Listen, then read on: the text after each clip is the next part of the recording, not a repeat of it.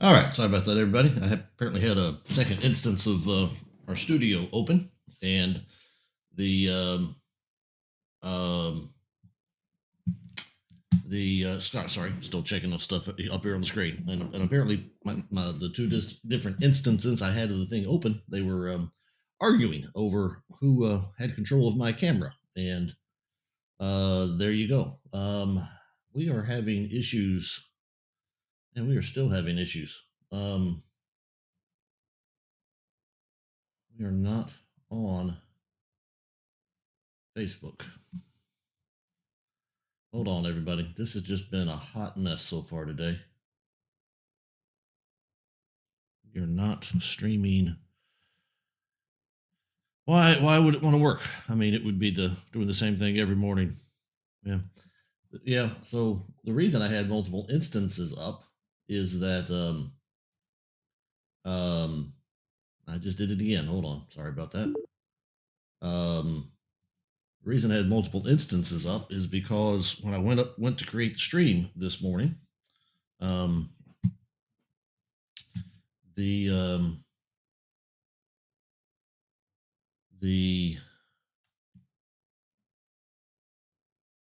um Facebook. Sorry, I'm trying to work on this as I sit here and talk to you. So give me a minute while I'm stuttering through this a little bit. But Facebook wouldn't allow me to start the stream. Wouldn't set up the stream. It said even just trying to create it that our stream violated community standards. I'm like, it's the same exact title we use every single time we do a stream. How on earth are we violating anything? So I actually put up a post, which I think I'm about to replicate now. So give me just a moment here to get that done. Actually put up a post saying, "Hey, we're only going to be on YouTube today."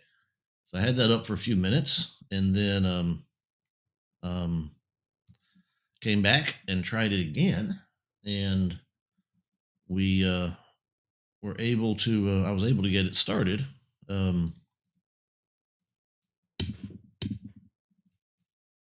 But now we're not on Facebook, so it didn't set up the stream. Now I did that inside of the 10. Facebook wants a 10-minute window before you um,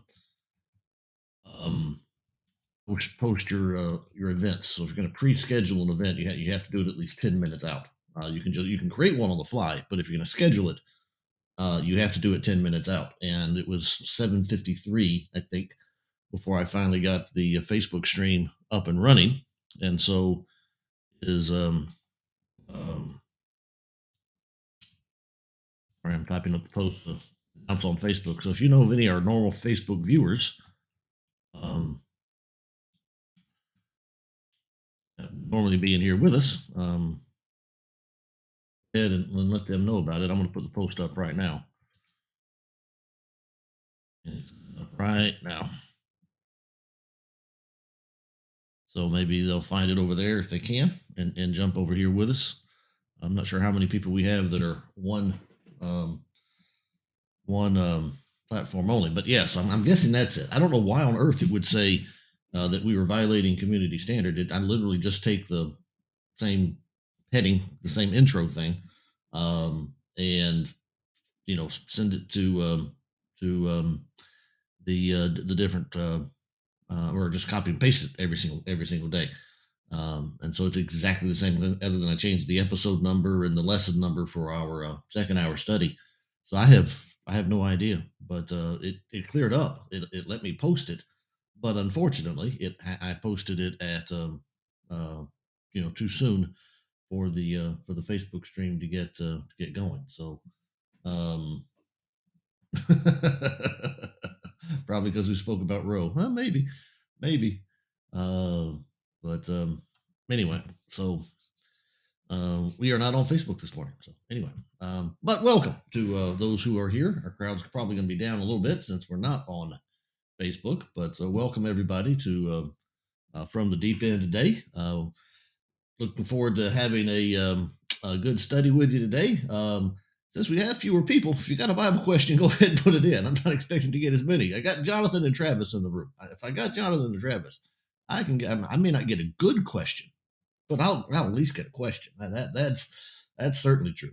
But that's what we do in the first hour of the program is we answer your Bible questions, whatever you've got on your mind. We're glad to deal with it. And I'll do the best I can to give you a Bible answer. Second hour of the program, of course, you know by now we're going to be continuing our study of First Peter rather. We're in the second chapter of First Peter, and we are in the kind of in the middle section, I guess, of chapter 2. Going to be down to about verse 9 and following. And that's where we will be in the second hour of the program.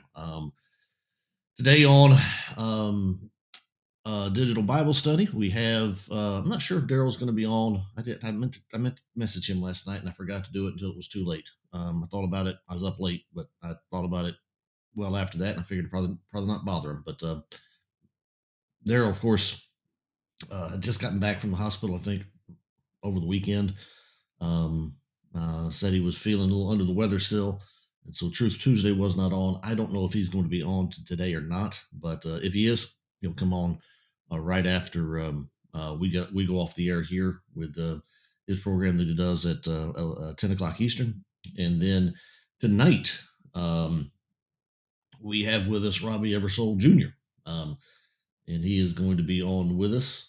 He is a chip off the old block, apparently, because I saw on his Facebook feed yesterday he did a summer series at a local congregation to him Wednesday night, and he's coming on digital Bible study tonight. And I guess that's what you do when your dad just had heart surgery is you just keep right on preaching. So, um, there we are. Yeah, Melissa just talked about that a minute ago. Facebook is just not letting me post the stream this morning. Hopefully, just some kind of glitch. But yeah, we're not on Facebook. There is a post up now on our Facebook page. If you know anybody that might just be a Facebook only user, you can share that with them. It's the top post in our news feed on Facebook right now. So if you know some of our regular viewers, we don't have very many regular viewers based upon the way y'all act. I mean, come on. No.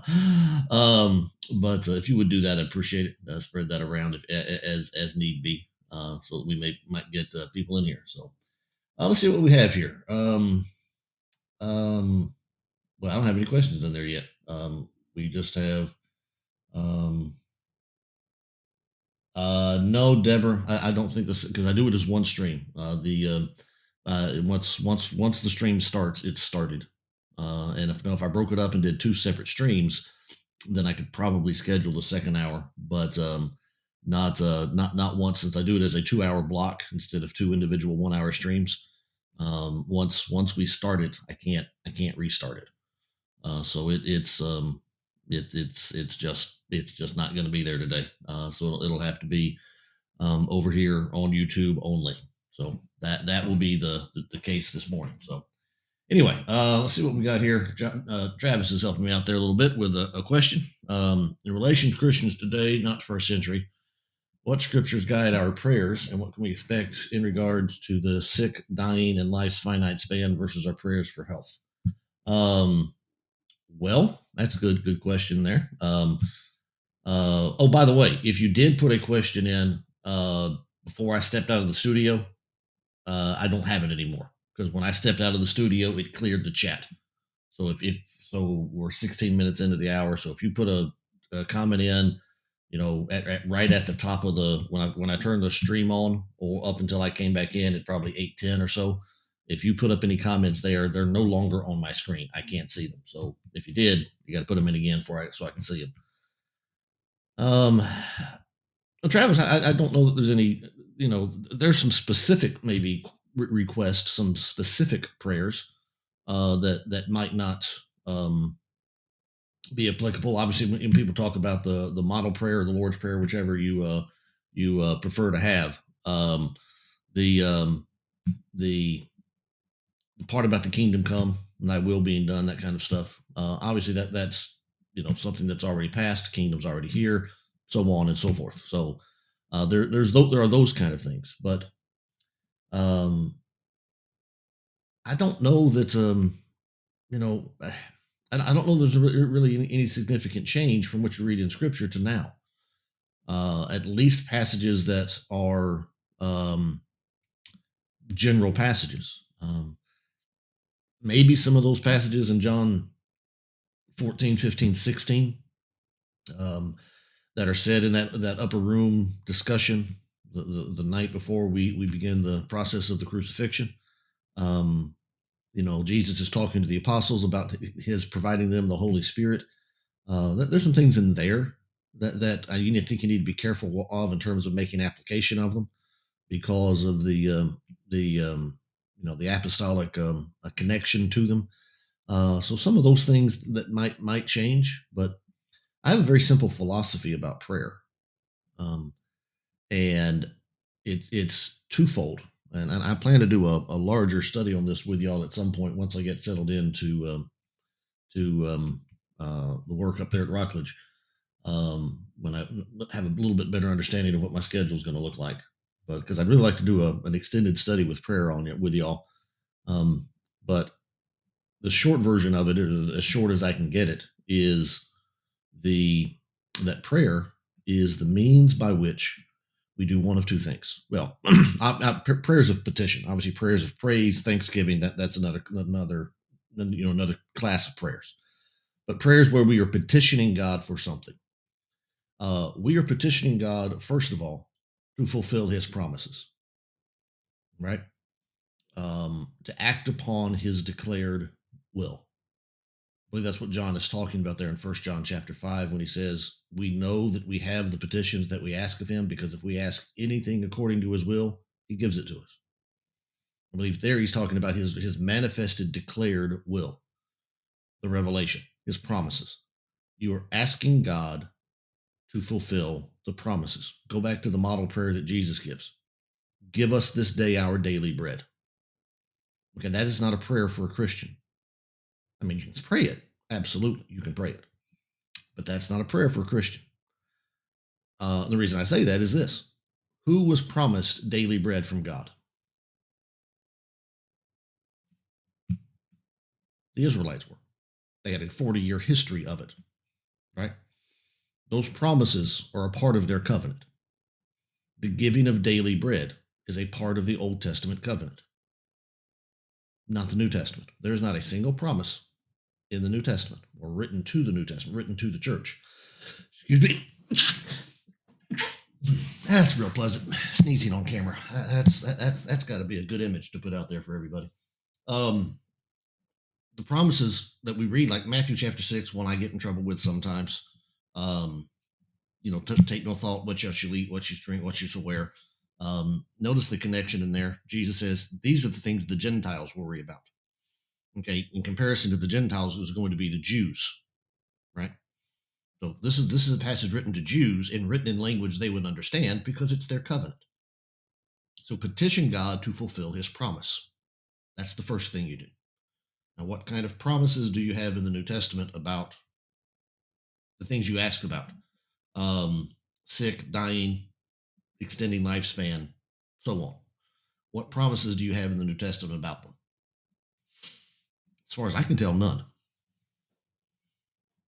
I don't think there's a single passage I know of in the New Testament that promises healing from prayer. Okay? Unless you take James 5. But I don't know that that's that we've talked about that in the past. I'm not sure that's physical healing that's going on there. So with maybe the exception of James 5. But as a standard, there even to the old even in the Old Testament. What is that in Luke? They're gonna hurt my brain. I think it's Luke 4. Where Jesus asked, how many lepers were there in Israel? Is it Luke 4?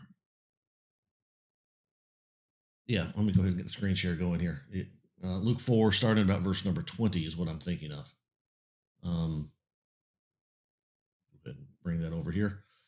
To Travis. One thing I don't like about Restream is it doesn't resize the image when you have that comment on it. It just overlays it and covers us up. StreamYard would raise us up so we wouldn't get covered up by the comment. Restream doesn't do that very well. But start there with me in verse 20. Well, actually, let's go ahead and start a little bit farther down. Let's go ahead and start in verse 24. And he said, truly I say to you, no prophet is acceptable in his own town. But in truth, I tell you, there were many widows in Israel in the days of Elijah, when the heavens were shut up 3 years and 6 months, and great famine was over all the land. Um, and Elijah was sent to none of them, but only to Zarephath in the land of Sidon, to a woman who was a widow. And of course, she is the one that her food was extended, and so on, because of Elijah's presence. But Jesus says, okay, here were all the widows in Israel during a period of great famine, and Elijah was sent to only that one. Okay, it here is really a powerful one. Verse 20. And there were many lepers in Israel during the time of the prophet Elisha, and none of them was cleansed, but only Naaman the Syrian.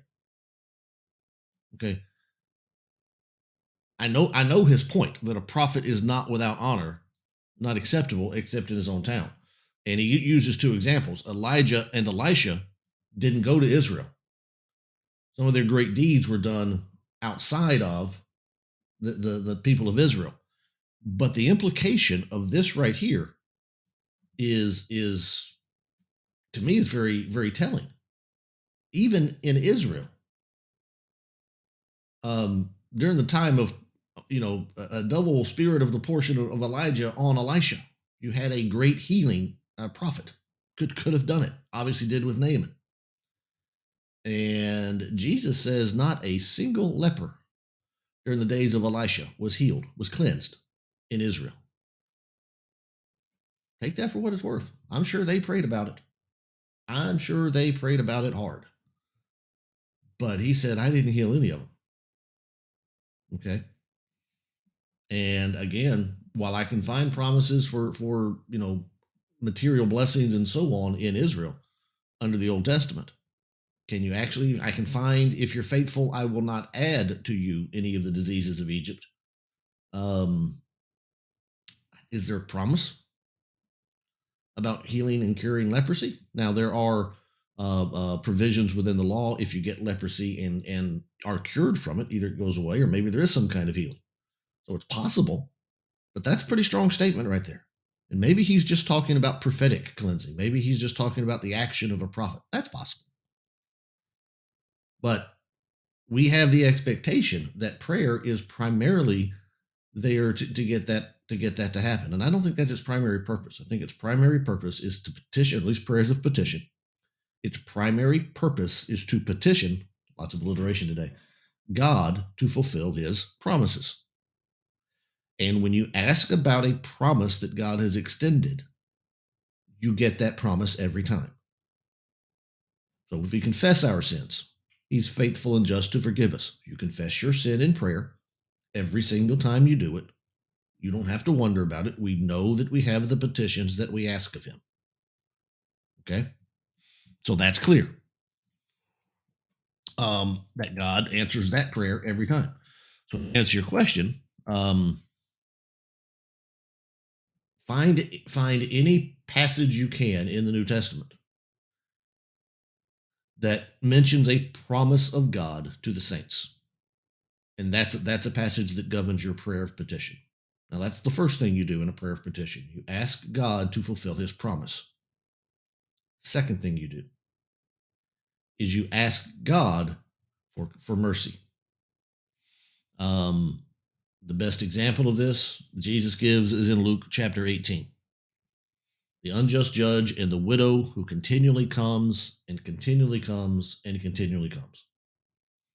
And so he says, while I do not fear God or man, you're wearying me. You're making me weary, woman. Stop coming. I'm gonna grant your request just because you have worn me out.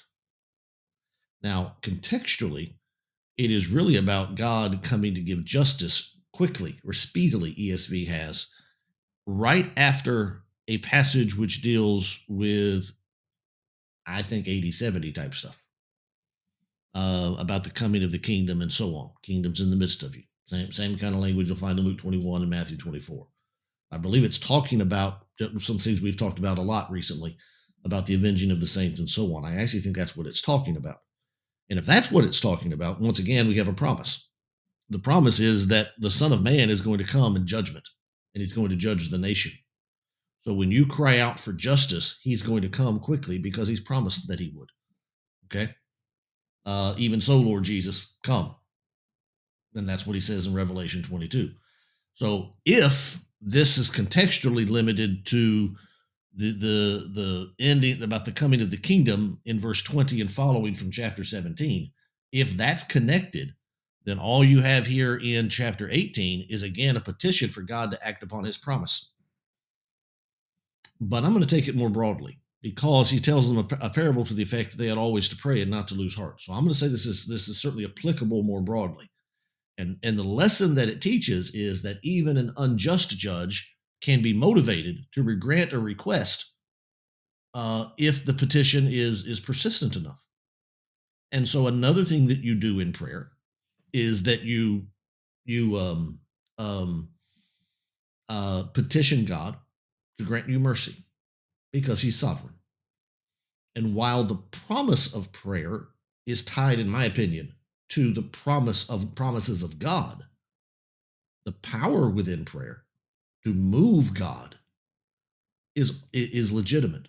And so while there is no prayer, to get back to the verbiage of your question, Travis, while I don't find any promise that says that um, that we can expect regards sick, dying, and the extending of a life. Um, God is still sovereign.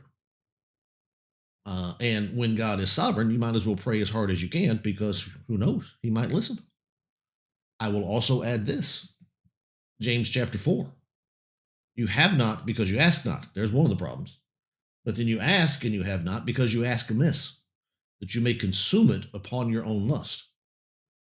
I would, if you're going to make that prayer of petition, I would make it more about him than about us. Make it about something that is toward the accomplishment of his will. Okay. The only thing I want to guard people against is I remember this.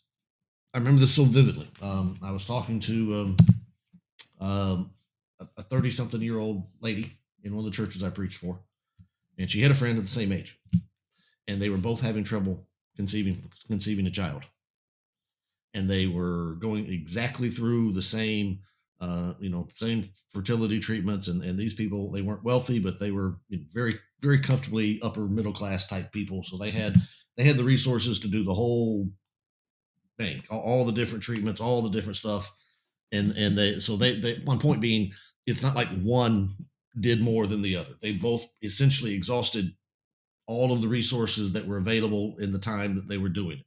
There's always advances in that stuff, but this was several years ago. So they had done it all.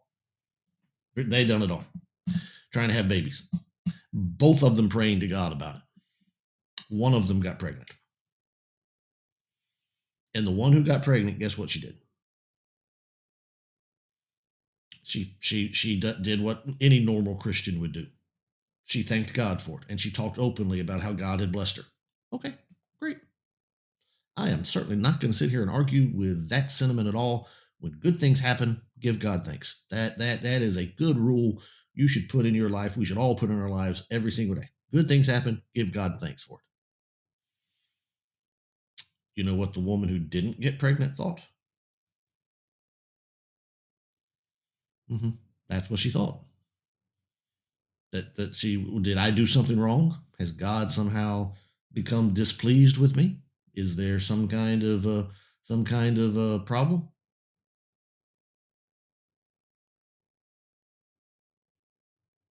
That's what she thought. Now, the reason you think that is the reason we think that, the reason we make that connection is that we think that prayer is about those things. It's not. Prayer is about asking, prayers of petition are about asking God to fulfill his promises. And there's not a single promise in Scripture that says God will help you get pregnant. Not in the New Testament, anyway. You might find some Old Testament examples, but not in the New Testament. There's not a single promise of God about pregnancy. Not there. I don't know. And this is something we need to learn to say is I don't know. I don't know if the woman who got pregnant, and by the way, about a year later, the second lady was able to get pregnant as well. So, what then? But I have no idea. She was going and getting the best treatments for infertility that she could, and it worked. There are atheists who go get infertility treatments, and guess what happens for them? Sometimes they work, and sometimes they don't work. Might have to do with genetics. Might have to do with the actual physical problem the woman is suffering from. Might have to do with a whole lot of things. The time in which it's done. You know, time and chance happens to everybody. Sometimes treatments work, sometimes they don't. Give God thanks, yeah. But understand, even while you're giving him thanks, you don't actually know. Nobody does. Nobody actually knows what God did or did not do, or how he did or did not do it. And I think that's an element we don't talk about enough while we're thanking God for the good outcome of something, is that we actually don't know whether he did it or not. And when sometimes people are on the other side of that coin, if we state so definitively that I know that God blessed me this way, he got me that job, he got me that house, he cured me of that disease, and we speak emphatically and clearly about it. When the person standing beside us doesn't get the same outcome, if I definitively know he answered my prayer, yes, then I also definitively know that he answered my, or I definitively know that he answered my prayer, no. That to me seems to be that to me seems to be a problem. So that's a little bit longer than I intended to do on that question, but I've got a lot more to say on the topic. I think it's a really important topic to study, and I hope we got somewhere in the ballpark or what you were looking for, Travis. Let me scroll back through there and see what we got there. Oh, I can cover this one pretty easily. What are the seven trumpets of Revelation? I have no idea. There you go. I told you I don't know is a good answer. But seriously, Jonathan, if they're supposed to stand for something specific, I don't know what it is. You could probably ask my dad about it. It might be the same answer. It's not even one I've really considered. They're trumpets. They make noise, and it allows the voices of the angels to proclaim what they need to proclaim about their part, or their part of their role rather in the book of Revelation. If there's anything significant to them, I don't know, and that's not saying there's not. There might be something significant to them. I just don't know it. Okay, so there, aha, I got an I don't know out of me, or y'all got an I don't know out of me. Nelson says we had a Bible study last night on the parable of the sower. Um, what are your thoughts regarding the thorny soil?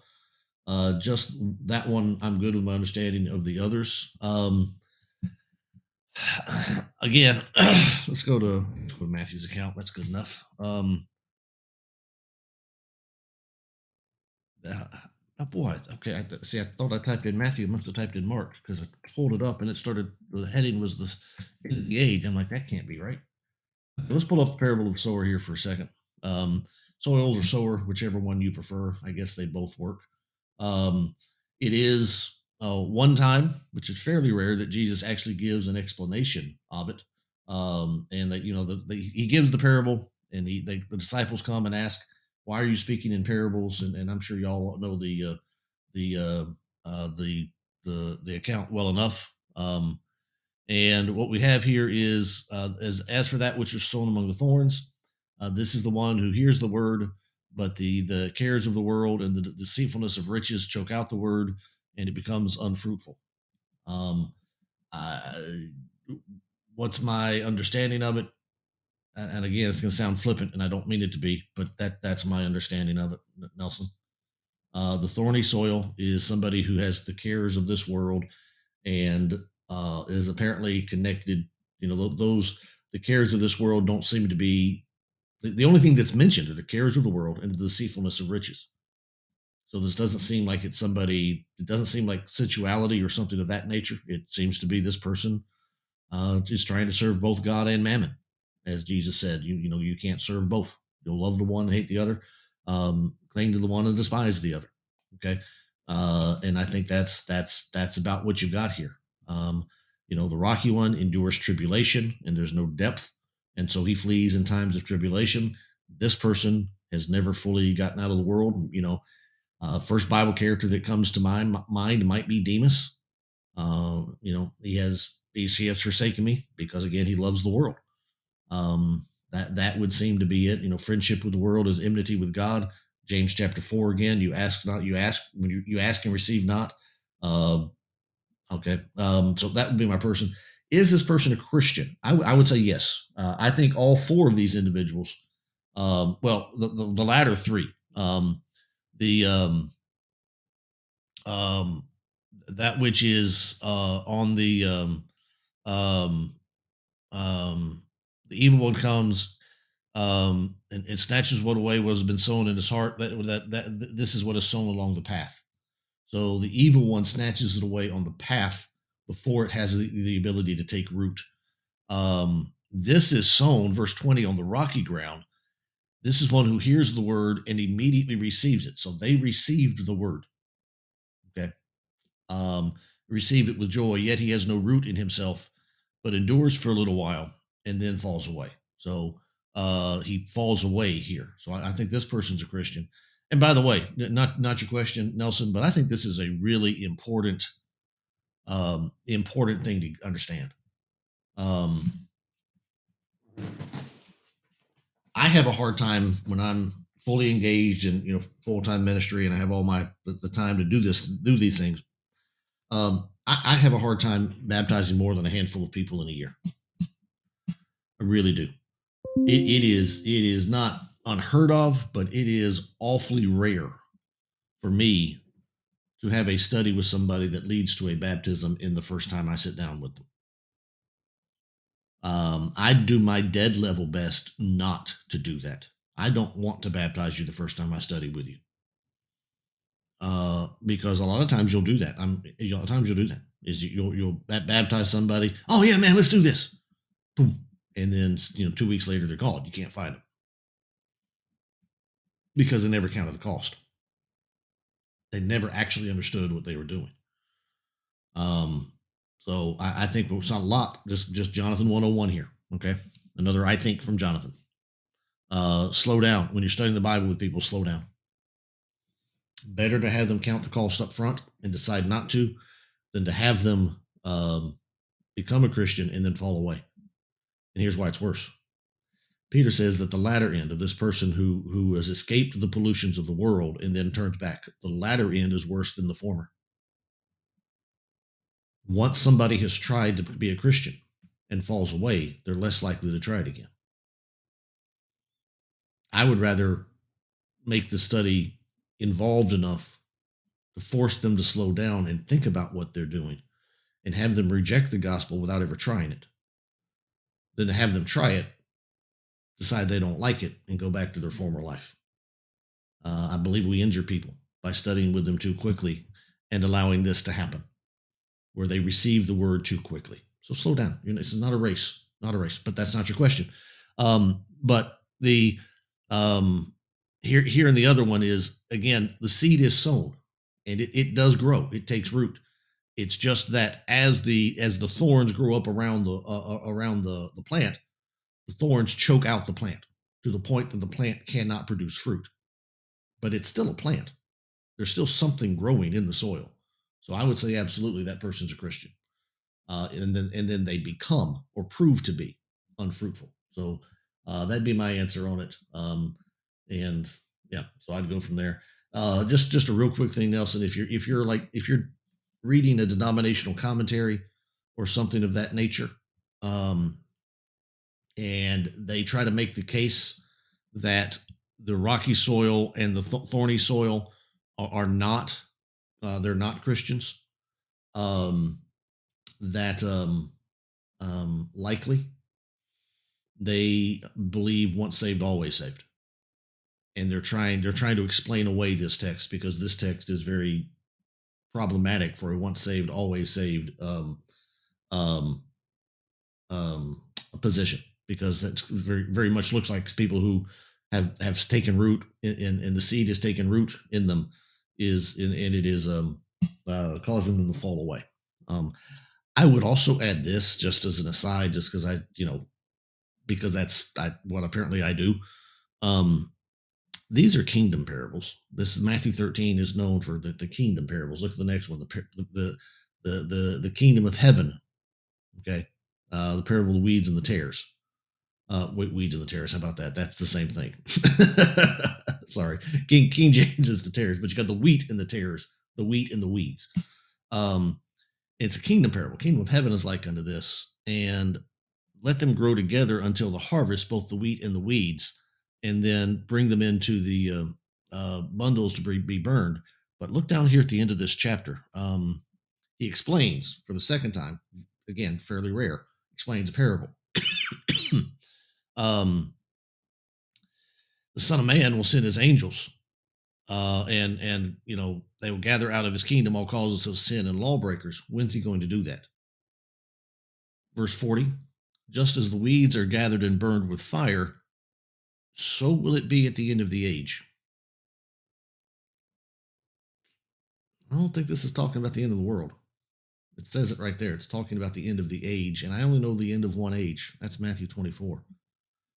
I think these are kingdom parables in the sense that Jesus is promising them and talking to them about the coming of the kingdom,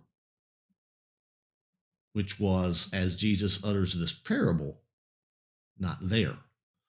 Um, so I would go back up here and I would ask you, in this time of the setting up of the kingdom, what tribulation or persecution you think might come up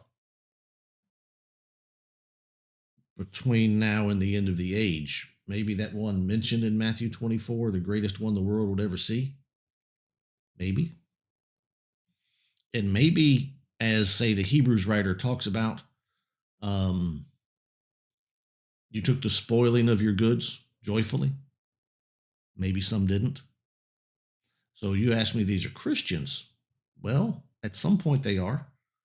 But the seed is the word of God, and the word of God is proclaiming the coming of the kingdom. I think this might also be talking about Jews getting ready to hear the coming of the kingdom, getting ready to receive the kingdom.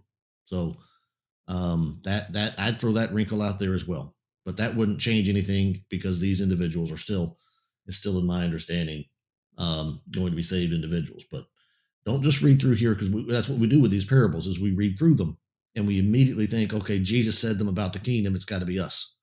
Okay, I'm not saying that it's not. I mean, this whether this is about the age or about all of Christianity, it's the same thing, isn't it? Has anything changed in the process? You still go out and you preach the word and so on. But you know, um, I do find it interesting that um, the um, every time I've seen an artist try to show this, the parable of the sower, guess who they paint the sower as? A sower went forth to sow. Guess what the sower, or guess who the sower always looks like? The sower always looks like Jesus. Every time I've seen this thing painted or drawn, the sower looks like Jesus. Hmm. He didn't do that after his earthly ministry. The apostles did. I'm just saying. I think it's probably it's got a first century connection. Let me just say that. All right. Moving on. I got 14 minutes left before the top of the hour. Well, the crowd's starting to fill in here a little bit. Good to see that. Sorry about the Facebook mess up for any of those who have joined us late. Had Facebook um, had a little complaint with me this morning about setting up the stream. So we are not on Facebook this morning for whatever reason. Hopefully that will not be a problem going um, um, going forward. So Melissa says, my husband is home and has a question. All right, Melissa's husband, whose name I have forgotten.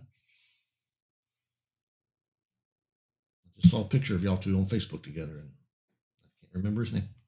I should know his name. Eric would know his name. Eric's better at this than I am. Why are progressives referencing Marcus? Thank you, Melissa. I knew you'd come in there and help me out there. Why are progressives referencing God as dad or daddy in the church? I do not know. Well,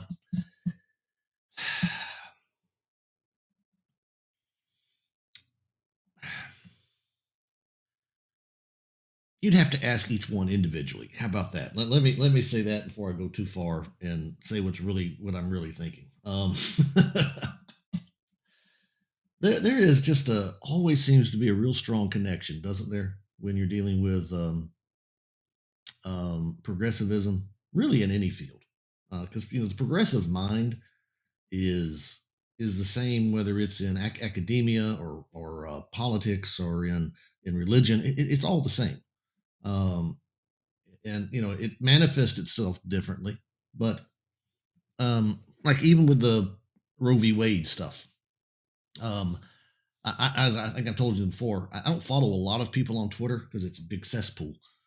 But one group of people that I do follow is I have some of the more progressive evangelical type, not all evangelical, but just say denominational and Catholic um, preachers, pastors, whatever they want to call themselves, and I follow a good number of them because I like to know what's being said out there, um, and I can't help but notice there's a very strong correlation between people's response to the Roe v. Wade thing um, and um, their leanings, both politically and religiously. Um, there was a post from what was the publication? Is it the Gospel Coalition? I think that's the one. It's either that or the Christianity Today. I always get those mixed up. One of them just a flat out progressive publication, chastising Christians for celebrating the Roe v. Wade stuff too much. And their response, their message was that we shouldn't be celebrating. We should be reaching out to the world with compassion. I'm like, no, no, nah. I'm not. I'm not done celebrating yet. I'm not. I think I'm gonna just keep on doing that until he gets tired. Until I get tired of doing it, and I'm not done yet. Okay. Which is not to say I don't want to be compassionate to people, but you know, no. It's time to rejoice. It's time to rejoice. Okay. And so I'm going to, but it's that mentality. I it's feeling based. It's appearance based. And they're more comfortable in that realm. And I think that same mentality is still active within their minds. Is they want to feel a close relationship to God and calling Him Father or whatever term that you want to use. It's for them. It's for them. It's too cold and too institutionalized.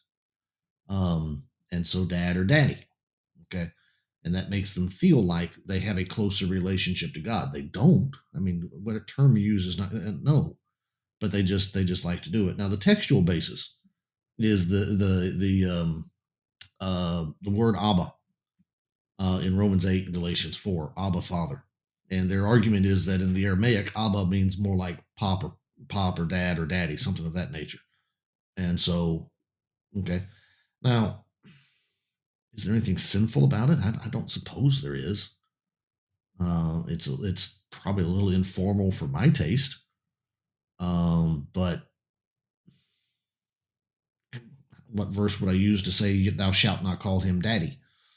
I don't know. I don't know how I'd make the argument. Um, you know, your statement there in the church. I assume you mean in the assembly because I mean, all of the progressives are in the quote unquote church. I'm assuming you mean when the church comes together. And I if somebody wants to use the more informal terms in their own prayers, okay, again, I don't know how I would say anything about it. I personally don't. But if they did, I don't know how you would do anything about it. And again, I don't know that I can prove this one either. But certainly, when we come together, um, that public assembly, um, I just It just doesn't seem like that's the tone or the tenor of what should be going on in the public assembly. So that's best I've got for you, um, Marcus. It's just a different mentality about how they approach things. Going back to the topic of prayer, Deborah says, "I pray for these things because God, Jesus did these things. I know He's capable." Exactly. And in my comments on prayer have nothing to do about His care for you. Certainly, no doubt about His capability. And you know, absolutely, you have something like that going on. That's why we do it every night here on a digital Bible study. We pray about physical healing every single night, and we're glad to do it because God is God. God is God. And if we pray, there's always a chance He'll say yes. Just make sure you understand. It's appointed that a man wants to die. And sooner or later, it comes. And there's no turning back for it. Okay. And and on the other side of that ledger, even without prayer, medicine still works. You got cancer and you go through chemo. What's the percentage chance? What is the recovery rate? If I were going to analyze this, let's go through all the members of the Church of Christ that have had chemo and prayed about it versus all of the atheists in the world that have had chemo and not prayed about it. What is the survival rate? I bet it's pretty close because cancer sucks. And yeah, I bet the survival rate's pretty close because as a normative cause, as a normative case, that doesn't seem to be what Scripture is about to me, and that's why I go to Luke 4. There were many lepers in Israel; none of them were cleansed. So don't get your expectations wrong. That's my only point. Not that God can't, not that God won't. And when He does, or when you get the request that you ask, give Him thanks, but just make sure you keep it within the line of expectations. Okay. As a follow up to your question, MP Melissa. Yes. Okay, Melissa. Yeah. Episode 1096, the first hour covers progressivism as well as mentioning two articles on the topic by Bruce Morton on digital Bible study. Yeah. Now, those are in the. What I do with articles on the website is I leave them out public for a few months and then just to give something back to our subscribers. Eventually, as articles age, I put them into the subscriber area of the website. So those were posted several months ago, so they are in the subscriber portion of the website. But there are two articles that Bruce wrote for me on a different thing. Um, and actually, I think they're still available on Amazon. I hadn't looked in forever. I had an Amazon series of tracks that I put out. I put out about 25 or 30 of them called Moments That Matter. And Bruce wrote me two articles for those. There should be available on Amazon, I think. I don't think I took them down yet. I don't remember. It's been a long time since I've messed with them. But if you wanted them on a Kindle, you could get them that way if they're still there.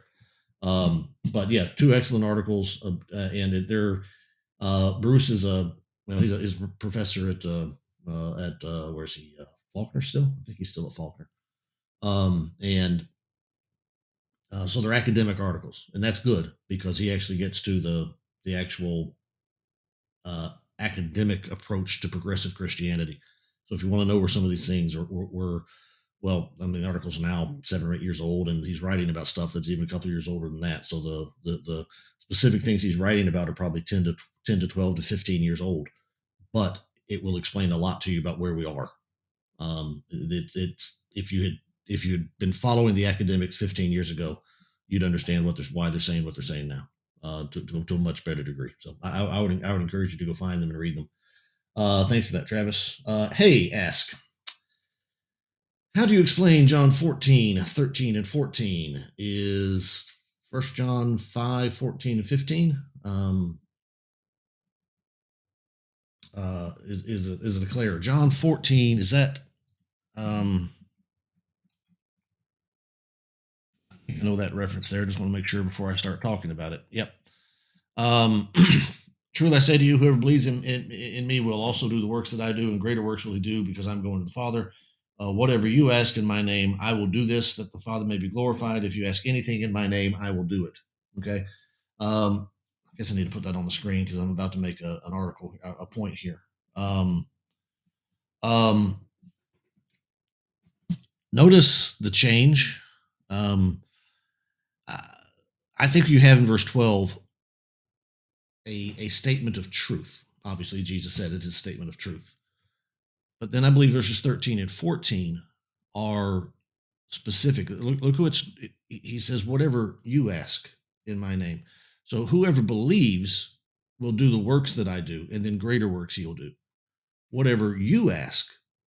So I think this is more generalized. Now he says it to them, but he says, first of all, whoever believes is going to do great things in the kingdom. Okay. Whatever you ask, not they. See, the compliment to whoever would be they. He says, whatever you ask. I believe he's talking to the apostles. I believe he is asking to the apostles. I believe this is similar to whatever you bind on earth shall be bound on heaven. Whatever you loose on earth shall be loosed in heaven. Even is it in that same context? I'm about to conflate two verses. I know I am. Is that Matthew 16, 18? Give me a second here. Um, um,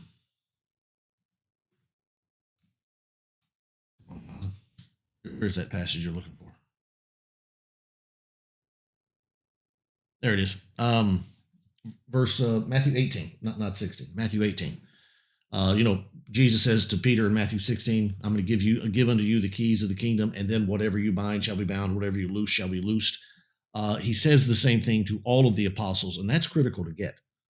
That's critical to get for dealing with your Catholic friends, because the same promise extended to Peter was extended 2 chapters later to the entirety of the apostles. But then look at the next verse. This is one I think we misuse a lot. Again, I say to you, if two of you, talking to the apostles, if two of you agree on earth about anything they ask, it will be done for them by my Father in heaven. For where two or three are gathered in my name, there I am among them. I think he's talking about the apostolic ministry. And why does it take two or three? Well, honestly, it doesn't take two or three, because one apostle saying it is obviously authoritative. However, if you have two or three apostles gathered in here on the earth agreeing on something, then you certainly know that you have the divine testimony behind it, because they're not going to agree on something that didn't come through any source other than revelation. Um, and so therefore, you know, it's declared doctrine, and it's something then that the Father is going to do. So I think that's tied to his apostolic ministry. That's what I do with John 14. It's in that upper room discourse, and whatever you ask, I'll do it, because of the charge that's upon them. Now, I believe First John 5, however, is not. The First John 5 says, this is the confidence that we have toward him, that if we ask anything according to his will, he hears us, and we know that if he hears us in whatever we ask, we know that we have the request we ask of him. Okay?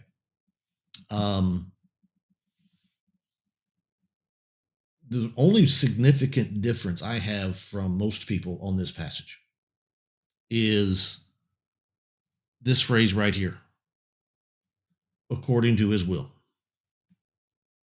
If we ask anything according to his will, the common interpretation of this passage is that we pray about something, and we pray that it be done in God's will. If it be your will, so on. And that we do not know what God's will is on that topic. So let's say I get cancer. Oh, by the way, I saw Cree put a question in earlier about my mom. Cree, I have not heard anything yet. I'm not even sure. I'm not sure what time they were supposed to start the surgery on my mom, but I think it's too early. I think surgery is going to take several hours, and she went in this first thing this morning, so it's probably an early morning surgery. But she's certainly not out of it by now. So as soon as I hear something, I'll let you know.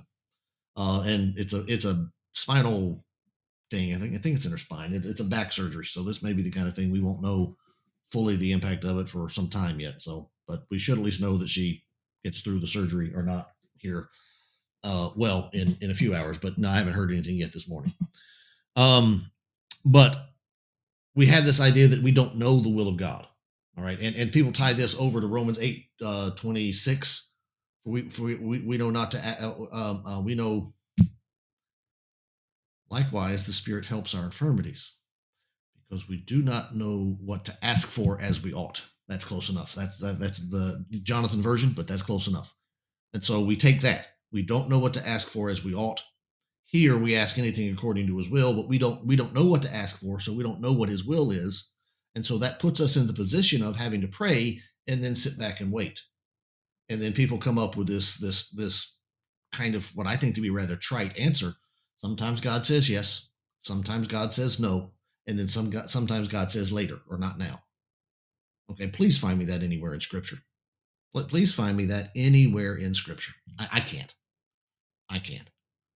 And it puts us in the position then of having to read the tea leaves.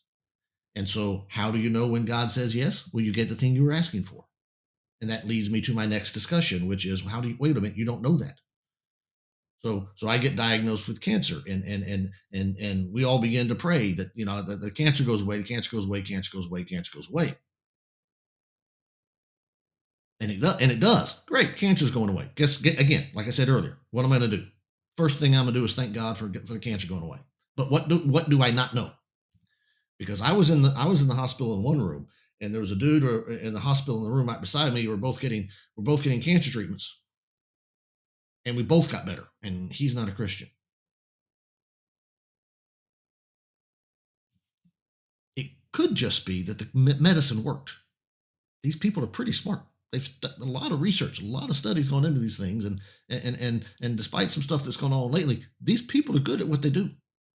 Sometimes it just works. Sometimes it just works. And that sometimes it just works can be for a Christian who's praying as well. So thank God for it.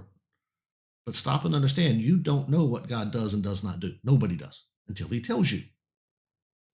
This verse says we know that we have the petitions that we ask of him. We know it. We know if we ask anything according to his will, he hears us. And if he hears us, he gives it to us. There's no yes, no, maybe, yes, no, later in 1 John 5. It is we know this, and if we ask according to his will, he does it. There's one prayer I know that I get every single time. And this is my confidence. That's this word. This is the confidence that we have toward him. That there are prayers that you can offer that are answered affirmatively. Yes. Every single time they're offered. And the first one that comes to my mind is the prayer for forgiveness.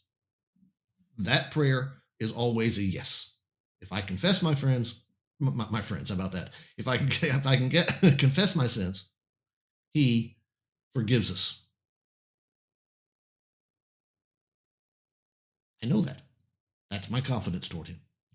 I don't have to do anything else. I don't have to go out, as Micah says, and offer offer my firstborn for my sins. I don't have to do that. I don't have to offer 10,000 rivers of oil. I don't have to do that. I have to pray and confess my sins. He's faithful and just, and he'll forgive me every single time. That's my confidence. Now, there are other things you could add in that as well. So that's my take on 1 John 5. My only difference is most people read this verse and say, I don't know what God's will is in this matter. Okay? I read this verse and say, I do know God's will. He's told it to me. It's revealed. I've got it. So if I can find the word, if I can find the promise, if I can find the revelation, then 1 John 5 applies. I really want to do an extended study with prayer on y'all, but there's another element here that I think is important. Oh, it's 9:06. Wow, I was just talking away. Okay. Wow, somebody should have told me it was past the top of the hour. See, okay, hold on. Let me finish this thought and then we'll start that. I was just on a roll, man. The last thing I'd say is, and maybe another difference I have with people is I believe we need to get comfortable with the idea that not everything that we do is part of God's will, and that there are a lot of things that happen in our life about which God has no will. He has no preference. And a lot of people buy into the adage that everything happens for a reason, everything has a purpose. No, Time and chance, Solomon says, happens to every man. The rain falls on the just and the unjust. Everything happens. And God's will has nothing to do with it. And so you can't ask anything according to his will if God doesn't have a preference on the matter. And that would be probably another big arena that I'd like to investigate with y'all at some point. That'd be another big portion of the discussion that that I think would be critically important. Um, I think a large portion of my life exists outside of the will of God. And that's probably a point where I'm different than maybe most of y'all in this room. Um, we're about to move.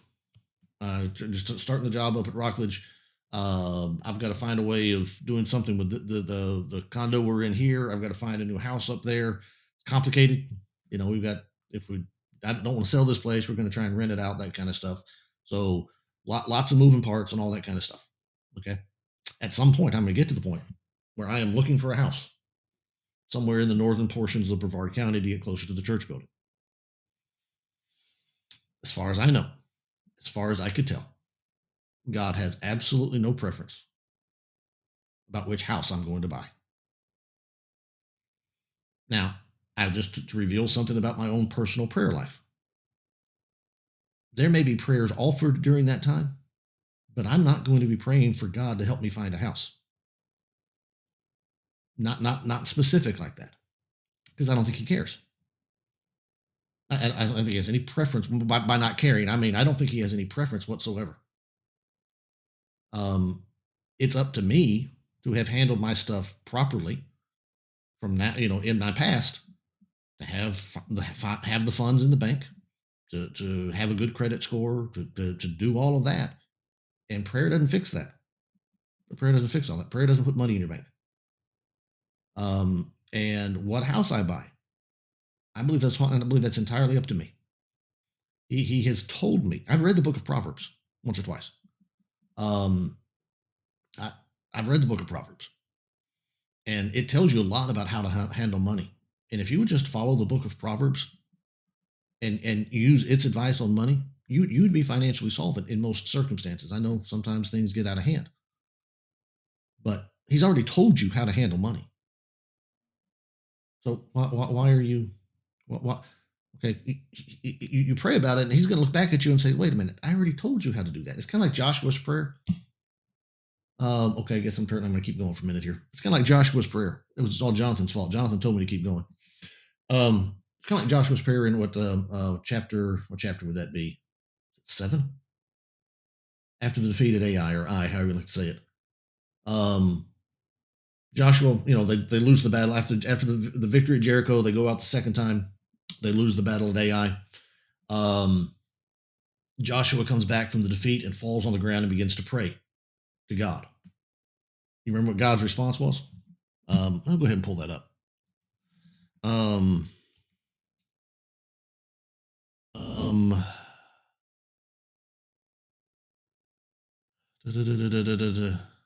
Here it is. Okay, Joshua 7. Turn off Hayes' comment there for a second.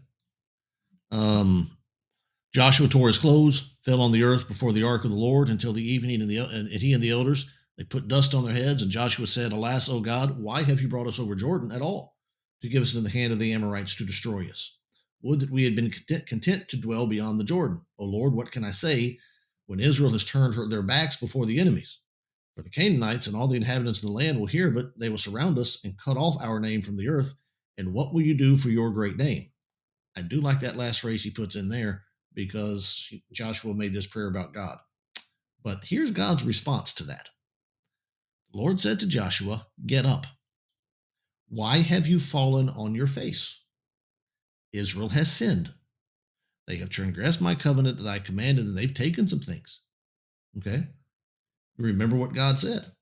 If you go in and you obey me, I'll send the hornets in. And what's the ratio? One will put 1,000 to flight, and two will put 10,000 to flight, or something like that. God says to Joshua, "What are you doing? The only way, because I promised you, here again, we're going back to God's promise, right? He said, I promised you, if you're faithful to me, you'll win. And I told you that Jericho kind of as kind of like a first fruits type thing. It's some translations have accursed, some translations have devoted, and it's two sides of one coin. Jericho as a city was devoted to God, and that meant it was accursed from everybody else. Nobody touches Jericho. None of the spoils and all that. God says that belongs to me. And if you're faithful, you will not lose. They go into the next battle and they lose. And Joshua's response is to fall on his face and put dust on his head. And the very first thing God says is, stop it. Stop praying to me. Get up. Go get the sin out of the camp. Israel sinned. My take on that is God is looking at Joshua and saying, why aren't you fixing the problem? I already told you everything you need to know. Somebody sinned. Why aren't you dealing with the problem? I'll be with you until somebody sins. See, I think that's what's going on there. And maybe I'm a little cold, a little harsh on some of this stuff like that with prayer, but a lot of times we start praying about stuff that God will look at us and say, I already told you the answer. Sometimes we got problems in our marriage, in a relationship, and we sit around and we pray about it. Pray about it. You got problems in your marriage, go ahead and pray. Go ahead and pray. Pray a lot. But guess what? God's already told you how to fix a problem in your marriage. And prayer by itself is not going to fix the problem in marriage. God's already told you how to do it. It's in the book. Read the book. If God were to say something to you directly about how to fix your marriage, you know what he would say? Husbands, love your wives, even as Christ also loved the church. Wives, see that you reverence your husbands. That's what he'd say. And he already said it. So sometimes I think we start praying about stuff we already have the answer to. Or, as I was saying a minute ago, sometimes we pray about stuff there is no answer to. Okay? You're at the car dealership and you're buying a new car and you're looking at two different cars. Somebody says, well, I need to go home and pray about it. Why? What are you going to learn in prayer? Unless it's like a self thing. You know, here's the more reasonable one, and here's the one that it's a little sexier, the one I really want, and I need to go home and pray about it to get my mind right. Okay, now that's prayer, and that's helping through prayer. But understand, reality, God's not doing anything there. In reality, what's happening is you are holding yourself accountable before God, and it's effectively confessing your weakness, and in that sense, holding yourself accountable. And it is your respect for God and then the confession of that before him that centers the conscience again. Okay, that's not a self-help therapy, but it's kind of like what's the best analogy I can come up with. It's more like you're in one of these 12-step programs and your sponsor is there. And you shouldn't engage in that addictive activity, alcohol, drugs, whatever. You shouldn't do it. You already know you shouldn't do it, but you call your sponsor. Not so much so this person can fix you, but just you. It's a sense of accountability. Oftentimes, now in that sense, those kind of prayers. Hey, there's these two houses I'm looking at, and one's $100,000 more than the other one, and I really can't afford that one, but I really want it. So you already know what you ought to do, right? Now, if your prayer is you go back in those two houses and one's $100,000 more than the other one. If your prayer is, God, please help me find a way to get the more expensive house, what are you doing? What are you doing? God's not going to zap you down $100,000 for you get the bigger house. You ask because you ask amiss that you may consume it upon your own lust. That doesn't mean you can't have the nicer, bigger house. But what that does mean is don't ask God for the more expensive house. You want the more expensive house? I got a great idea. Make more money. Go out and make more money. That's how you get the bigger house. My brother has a much bigger house than I do. Much more expensive house than I do. Because he picked a career. By the way, he's not any smarter. Absolutely not. He's not any better looking. Absolutely not. Okay. But he picked a career that makes more money than I do. We chose different paths. He has a, he lives in a different zip code than I do. Always will. But if I wanted what he has, I could have chosen what I chose. He did. I could have gone. I could have walked that same path. Actually, I couldn't because he's an accountant, and those things that like taxes and stuff make my brain just want to explode. So I couldn't have done that. I could have done other things though. I have a couple of functioning brain cells. I could have done something that would have me have more money. Probably you could too. Don't pray to God about that. Let me clearly see. Sometimes I get to just talking and I say it like that, and people get crazy when I say it like that. That's not what I mean. That's not what I mean. But that's not what prayer is. Let me say it this way. That's not what prayer is for. God doesn't care. He has no preference. That's what I mean by don't care. Not that he doesn't care about you, but he has no preference. Whether you buy the big house or the little house. All right? Has no preference. That's not within his will. Okay. God didn't open the door and get you to this specific house for just for your personal enjoyment and happiness. He's sovereign. I suppose he could. But that's not what God does as a normative case. As a normative case, God did not do that just for you. As a normative case, could he have? Sure. He's sovereign. He's sovereign, controls the entire world. He absolutely could have done that thing. But substantiate that for me from Scripture. I got into this bigger house or this nicer house or the house that's in the better location, whatever. Substantiate that for me in Scripture without attaching it to the will of God. And by the will of God, I mean the declared, revealed will of God. I don't think you can. I don't think you can make that connection. At least I can't. I've tried. I've looked in Scripture. I can't make that connection. Prayer is about him, not us. We need to be petitioning him to act upon his will as we pledge to do that will. And we do know what the will is. It's in the book. He's already told us.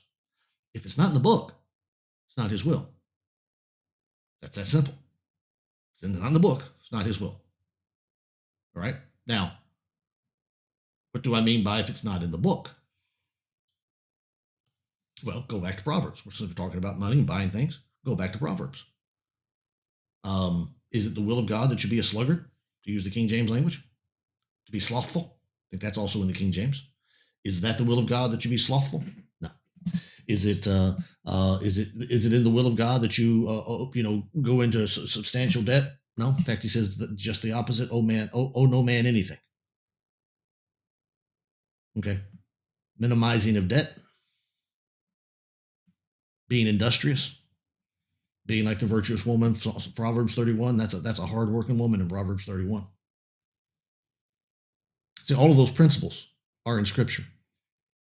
So now, if your choice is between going into greater debt or choosing to work or not, all of those things, that could be part of God's will, not the specific outcome that you're picking, but the specific principle upon which you're trying to achieve that outcome. Because Paul tells Timothy that those that would be rich, they fall into snares, into traps. By the way, I do think he's talking there specifically about those who try to preach of the gospel. I think he's talking there about those who assume that godliness with contentment with great gain is godliness. I believe he's talking about preachers lining their pockets. I actually think that's what he's talking about there. But point being, that's not what you're after. Those who will be rich are going to cut corners. Okay, that's not part of his will.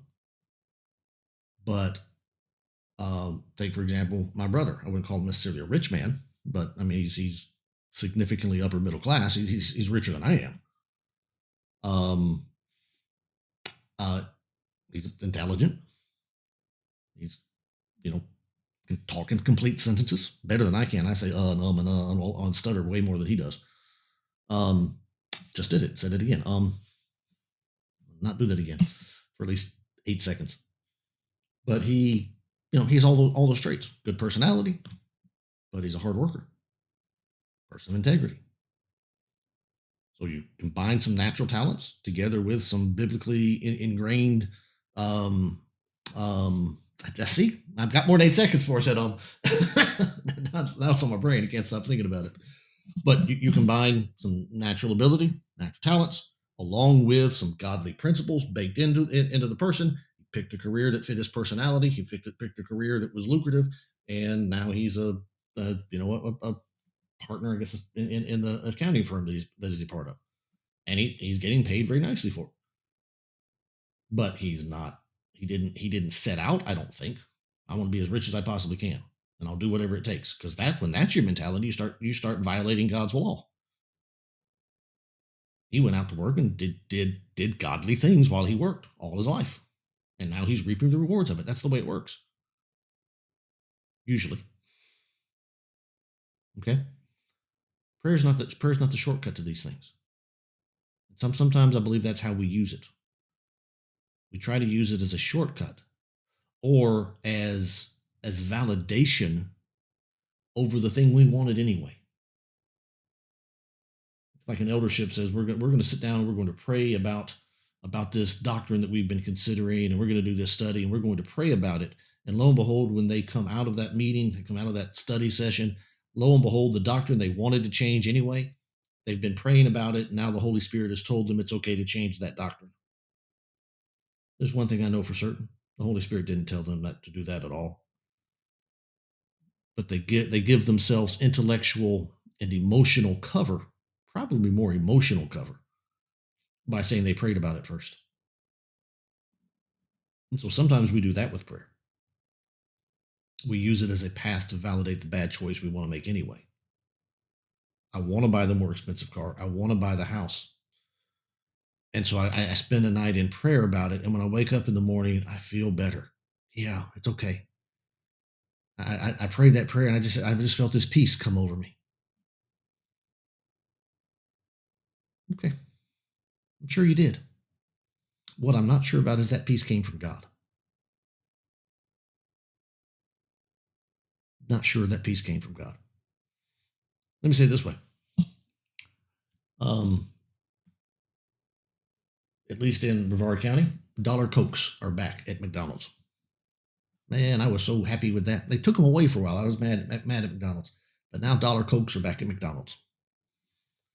30-ounce drink. They make it look like a 32-ounce cup, but it's not. McDonald's actually only has a 30-ounce cup, and that makes me mad. But when I was out in the field working, um, that was just like my break. I had 2 or 3 McDonald's that were on my route, and I would stop just about every day at those same McDonald's. Well, I worked in different parts, but I had 1 or 2 on each route, each portion of the county that I went to when I was running. And it was just my break. I would go and I'd go to the drive-through and grab me a Coke or a Diet Coke or whatever it was. And I had often had water and stuff in the truck. It really wasn't that. I just wanted to stop for a minute and not be working. So I'd go buy me a dollar Coke. You know what I never did one single time? Never. I promise you, never. I never prayed before I went to that drive-through. God, should I go buy this Coke? It's $1. Pretty sure. I'm pretty sure I have $1. Pretty sure I do. Now, it was $1.80 when they took the dollar Cokes away. Now, that's different, but it was $1. I didn't pray about it. You know why? Because it never even entered my brain that um, that buying that dollar Coke was a problem. I got it covered. It's in my budget. I got it covered. On the other hand, I have never prayed to God also about whether or not I should go out and buy a Ferrari. Never done that either. Now, it's okay for a Christian to buy a Ferrari. I really would love my brother to buy one. he's not quite that good yet. If my brother wants to buy one, by all means, let him buy one. But I've never prayed about it. You know why? Because it's never entered my brain. Never entered my brain at all that I had the wherewithal to afford one because I don't. See my point? There is a point, though, somewhere in that middle, somewhere in that middle, where we know I really shouldn't. It's right at the top of my budget. If I do this, I'm going to be a little bit house poor. You know, house poor when you have a nice house, but you don't have any money because you're spending all the money on the house. I've done that to myself one time in particular. That hurt. Um, but you get a little bit of house poor.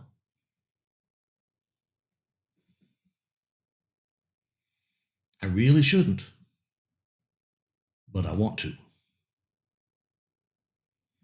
And then our answer to that is often, I think I'll pray about it now.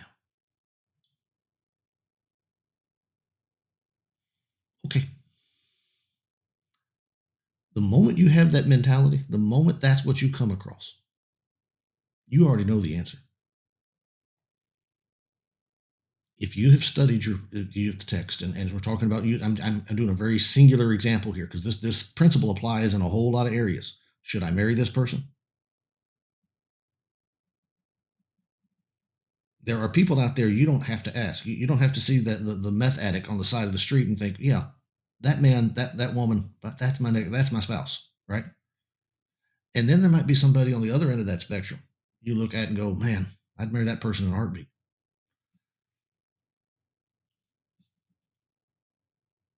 But there's that person in the middle.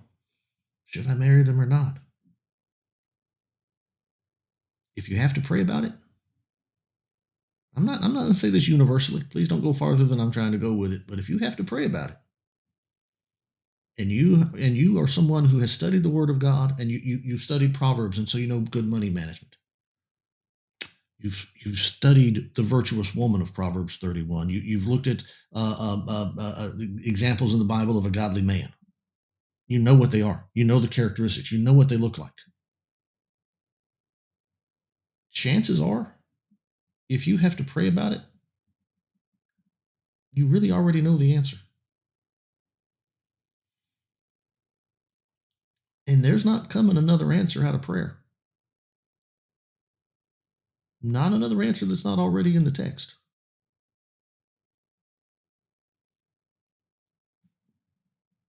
This last 30 minutes, I need you to understand something. I'm not trying to denigrate prayer at all. You are talking to the creator of the universe. The effectual, fervent prayer of a righteous man avails much. Elijah petitioned God, and it stopped raining. Now, he's a prophet,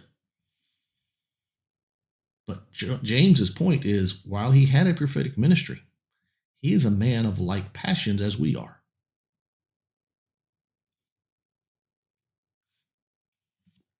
If we were ever in the same situation that Elijah was in,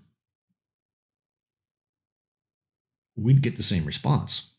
That's God. Don't ever doubt the power of prayer. It's not the power of prayer we need to talk about, it's the scope of prayer. And we spend a lot of our lives praying about things we already know the answer to. We spend a lot of our lives praying about things that there is no answer for. There is no answer for. When I start house hunting here in a little bit, I'm not going to tell you all the prayers that I'm going to offer, but let's say maybe a prayer for wisdom, prayer for integrity, to hold fast to the things that I know, a prayer of humility. Don't think too much of yourself and think you have to have whatever, so on and so forth. Nope. Nope. Don't do that. Stay humble. Keep your integrity. Hold on to the values and principles you know. Don't get big eyed. But if I find a house on Elm Street, and Julie and I found a house on Elm Street or Oak Street, pick whatever tree you want. Street names are trees are street names, right? So I find one on Oak, and I find one on Elm, or we find one on Oak and Elm. At that point, my prayer stops because I don't need God's advice anymore. He's already given it to me. Everything he's ever going to say about money management and principles of those things, he's already told me. And if I've done my job, I know them. At that point, I'm not going to ask him, God, give me a sign. Should I buy the house on Oak or the house on Elm? That's up to me. And so long as I stay as a person of integrity and so on, God will be happy with me if I buy the house on Oak. And God will be happy with me if I buy the house on Elm. And I have the freedom and the liberty as a child of God to go make that choice and give God thanks when I secure the house. Absolutely. We just prayed for Trish the other night, who finally found her house. Praise God. Thank you. Great, great, Trish. Found the house. Okay. And so did 400,000 other people last week, most of whom aren't Christians. Get the point? A lot of stuff goes on. God just doesn't have a preference about it. And we need to be okay with that. Not every choice you make is a choice that reflects your salvation or your sanctification before God. Sometimes choices are just choices, even big choices, like a house. Now, can it have a spiritual component? As I said earlier, yeah, it can. Probably doesn't. So anyway, I'm way over time. I'm just going to have to, let's see what else you got here. Hey, that's probably a lot more than you were expecting from me, but that's a lot more than I was expecting from myself, and I've just blown up the second hour. So, oh, it's all right. Let's just go ahead and finish out. Let's see what we got here. Jonathan, you're not wrong. Travis does seem to have every episode memorized. Yeah, Travis knows more about what's in these episodes than I do. I don't know how he does it. I don't know if he's got like a spreadsheet or something, but that's kind of sad, Travis. That's sad. That's kind of sad. I'm not even sure where we need to pick back up. Cherry. Was that what I just answered? When we start our prayer like the model prayer should be begin our Father or God. Some start with Lord. I know both are God, but I was taught to pray to God through Jesus Christ, who is our Lord.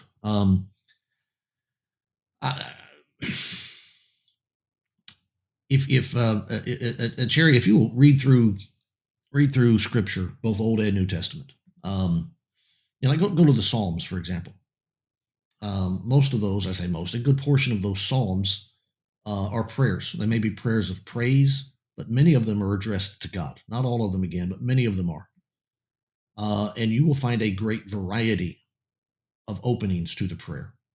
I don't think the model prayer, our Father which art in heaven, hallowed be thy name, is intended to be formulaic.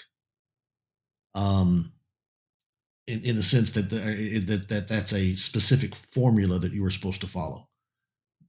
I do think it suggests that you should begin prayer in some form of a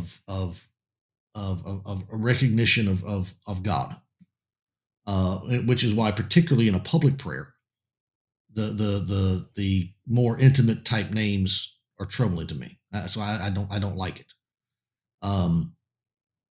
I will also say, though, that not every prayer, even read through the writings of Paul. There's several just brief prayers, like one sentence type addresses to God or reference to an address to God that Paul would make. He mentions his prayers often.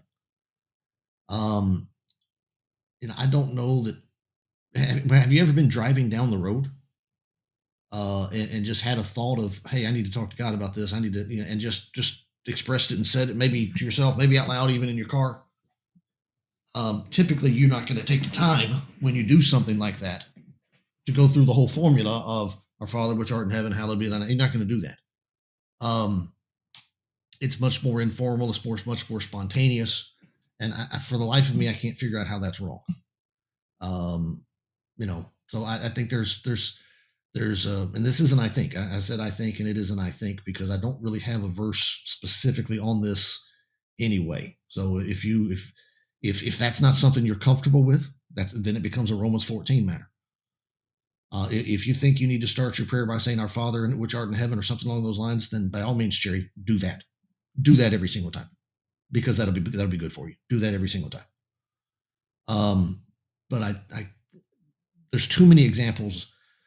There's too much variety in the examples of prayer that are in the Bible from cover to cover for me to think that that was intended to be, some kind of special formula to begin a prayer with. So I think you have more latitude than that. Um, the second half of your comment there, um, you are correct. When we pray, we are praying to the Father in the name of the Son. He is both our intercessor, 1 John chapter 1, and our mediator, 1 Timothy chapter 2. Our prayers are directed to the Father through the name of the Son. Again, I don't know that means we have to end every single prayer. We pray this in Jesus' name, amen. I don't know that that's supposed to be again, a formulaic answer. I typically have something like that at the end of the prayer, especially a public prayer. But that is absolutely correct and substantiated by several passages in Scripture. All right. I have heard through the years many people praying in the assembly. We've got this one man. He is all over the place. This guy, I love the guy to death. He's just a character, man. His name's Norman. He's in his 80s. And when he prays, about a third of the prayer is directed to God. I think about another third of the prayer is directed to Jesus. And then another third of the prayer, it just sounds like he's talking to the audience. It sounds like he's talking to the church. Structurally, in any kind of formal setting, his prayers are a hot mess. They are just all over the place. But he's like 82 years old. I'm not going to mess with the man. But I love to hear him pray. I love to hear him pray because they're just genuine prayers. Is he 100% right in the form of his prayer? Probably not. But it's not disrespectful. This is probably just not a man who is a detail-oriented man like that, and he's just talking to God. And great. I'm gonna leave that man alone. I'm never gonna say a word to that man at all about his prayers. So if you happen to be from Rockledge, hush your mouth. Don't tell Norman I talked about him today. So you're not wrong by any means, Sherry. You're absolutely right. But there are lots of examples of forms and styles of prayer throughout the Bible. Let's keep going down through here. Travis mentions my dad had a lesson 20 years ago about the holy and profane. Since then, he has frequently pointed out the danger of making what is holy common. To me, Daddy is common. And I would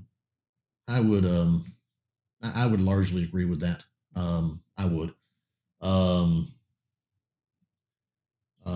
these comments are so old, I don't even know what we're talking about here. Jonathan's mentioned is Jim. What were you talking about? They were available 6 months ago. Haven't checked lately. Oh, Moments That Matter. Moments That Matter. Okay. Thanks, Jim. They were still up there 6 months ago. Actually, Jim has one of those Moments That Matters tracks. Jim wrote one on, was it dinosaurs? I think something about some apologetics article he wrote for me. Let's see what we have. I believe that's also on the website. I think I posted that one as well. There's Travis again with episode 1062. Travis, that's 70 episodes ago. 31-minute mark. Jonathan talks about the idea of yes, no, maybe prayer answers. For real, Travis? What are you doing, man? Okay. And then he's got another. Are you just making this stuff up? Do you know this for real, man? Second half of first hour on episode 1063 also addresses prayer.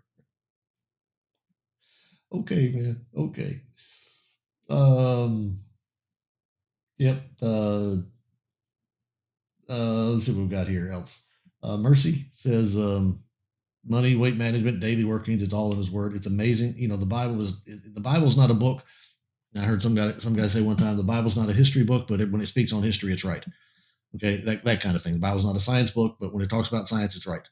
The Bible's not a self-help guide, but when it does, it's right. When it talks about money, it's not a financial guide, but when it does, it's right. So there's amazing how many things that are not necessarily the point of the Bible that you can still learn from reading the Bible. No, Travis, I do not want the no.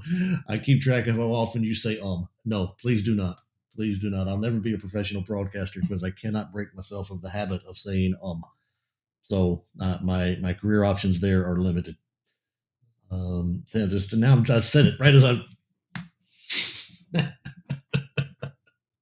We need a bell. We need Eric with a bell every time I say How about that? Let's see what we have here. Jonathan tells me to buy a Chevy Silverado. I don't want a Chevy Silverado, Jonathan. I don't want to buy one of those.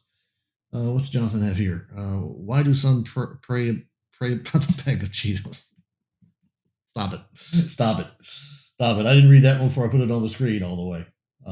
And don't mess with people's Cheetos, man. That's not as bad as messing with Oreos, but that's got to be close to messing with some people's Oreos.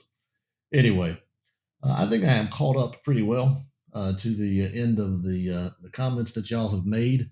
I think I'm just going to go ahead and wrap this thing up. And unless the next 30 seconds or so y'all want to drop in another question that I can rant for half an hour. But it's obviously too late to start the First Peter study.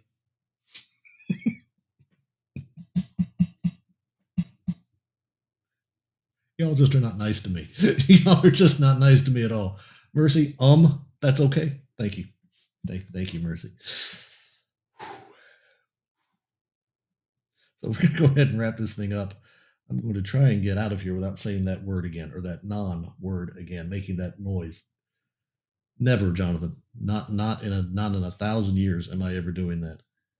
Yes, Cherry, good point. Cherry, next session will be Tuesday, and we'll try to get back to our normal format. If Hay will let me not ask me a question that sends me on a 35-minute rant. But so that was not that was that's different.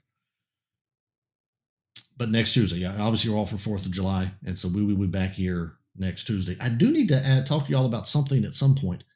I didn't do it. I didn't get through. When I start the new work up at Rockledge, I'm not sure 8 to 10. I'm not sure if that's going to be optimal for me.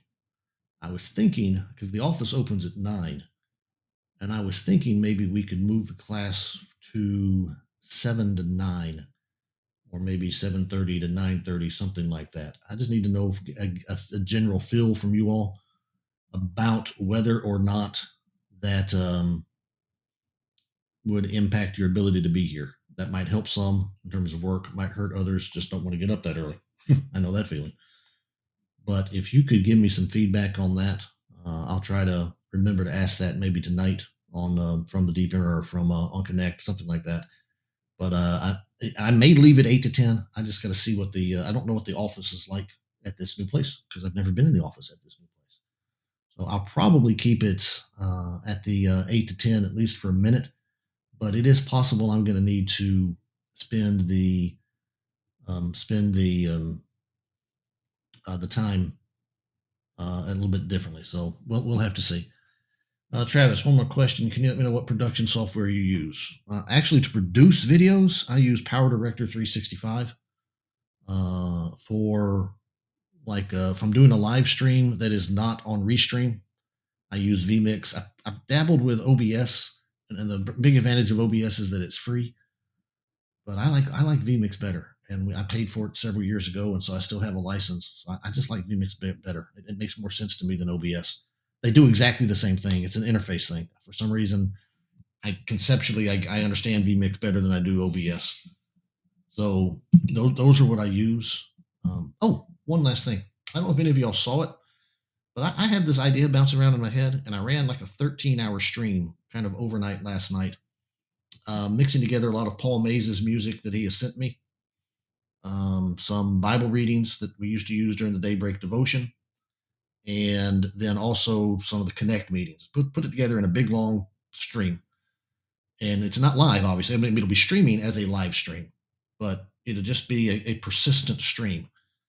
And I was thinking that maybe we could do something like that, Friday night over through Sunday, because I can't really do it during the week because I need my computer, and I'd have to devote a computer just for that. And anytime we went live on a stream, we wouldn't be able to. I'd be a conflict. It'd be a conflict on the computer. You can actually do on YouTube 2 live streams at the same time. That's not a problem. You can run as many as you want to. You can have 10 live streams on your channel on YouTube. It doesn't matter. And you can do unlimited streaming. You could have a 24/7, 24/7, 365 stream if you had the stuff to do it with, theoretically. But um, but I'm not sure I want to do it. I don't know. Let me know if you think it'd be useful. If you would, it would only be on YouTube. Can't do it on Facebook because Facebook doesn't allow for the extended streaming like that YouTube does. So just let me know, and I'll probably put it up again here. I'm still playing around with it. I got a couple of little technical questions to work out. I think it's pretty doable because once I create the playlist, it's plug and play. I turn it on and it runs. So it's probably 30 minutes or so to get it set up, and then it'll run for 3 or 4 days or however long I need it to run. So I don't know if that would be something y'all would use. Just drop in and hear some singing and some couple of highlight lessons throughout the day, that kind of thing. So just let me know. So anyway, that's what we've got. So I'm going to shut it down now. Let's see. A couple other things. Yep, Travis, I use Logos. And if you're the actual translation that I use, if that's what you're asking, Cherry, if the Bible program is Logos, the translation I typically default to is the English Standard. So, but it's Logos that I use on the screens. So, all right, let me go ahead and wrap it up. Like I said, Robbie Eversole. Tonight, I haven't gotten any notifications. Usually, when Daryl sets up his room 20 minutes before we go live, I usually get a notification, and I have not gotten one from Daryl. So I'm assuming Daryl is not going to be on, but stick around. He may be here, and he may just be late getting it set up. That's also possible. So yeah, I have talked to Paul about getting more of his music. I ran this idea about having a persistent stream by Paul. Ran it by him about a month or two ago. He was on board with it. That's the biggest technical problem I have, though, is this is a video stream, and I need some kind of video component to go with the music and the Bible readings. So that's the biggest thing I've got to work out. Otherwise, somebody actually has to sit here and mix it, and that's not feasible. So I've got to work that out. That's the biggest thing that might stop me from doing it. But anyway, I'll stop talking, and we will let you go. So I will see you back here, Lord willing, tonight. Different show today, but I hope you all enjoyed it. And we will be back here for Robbie Eversole Jr. at 7 o'clock for the continuation of the Connect meeting. And until then, as always, it's my prayer that you will go out and make your day a great one for God. Have a good night, everybody.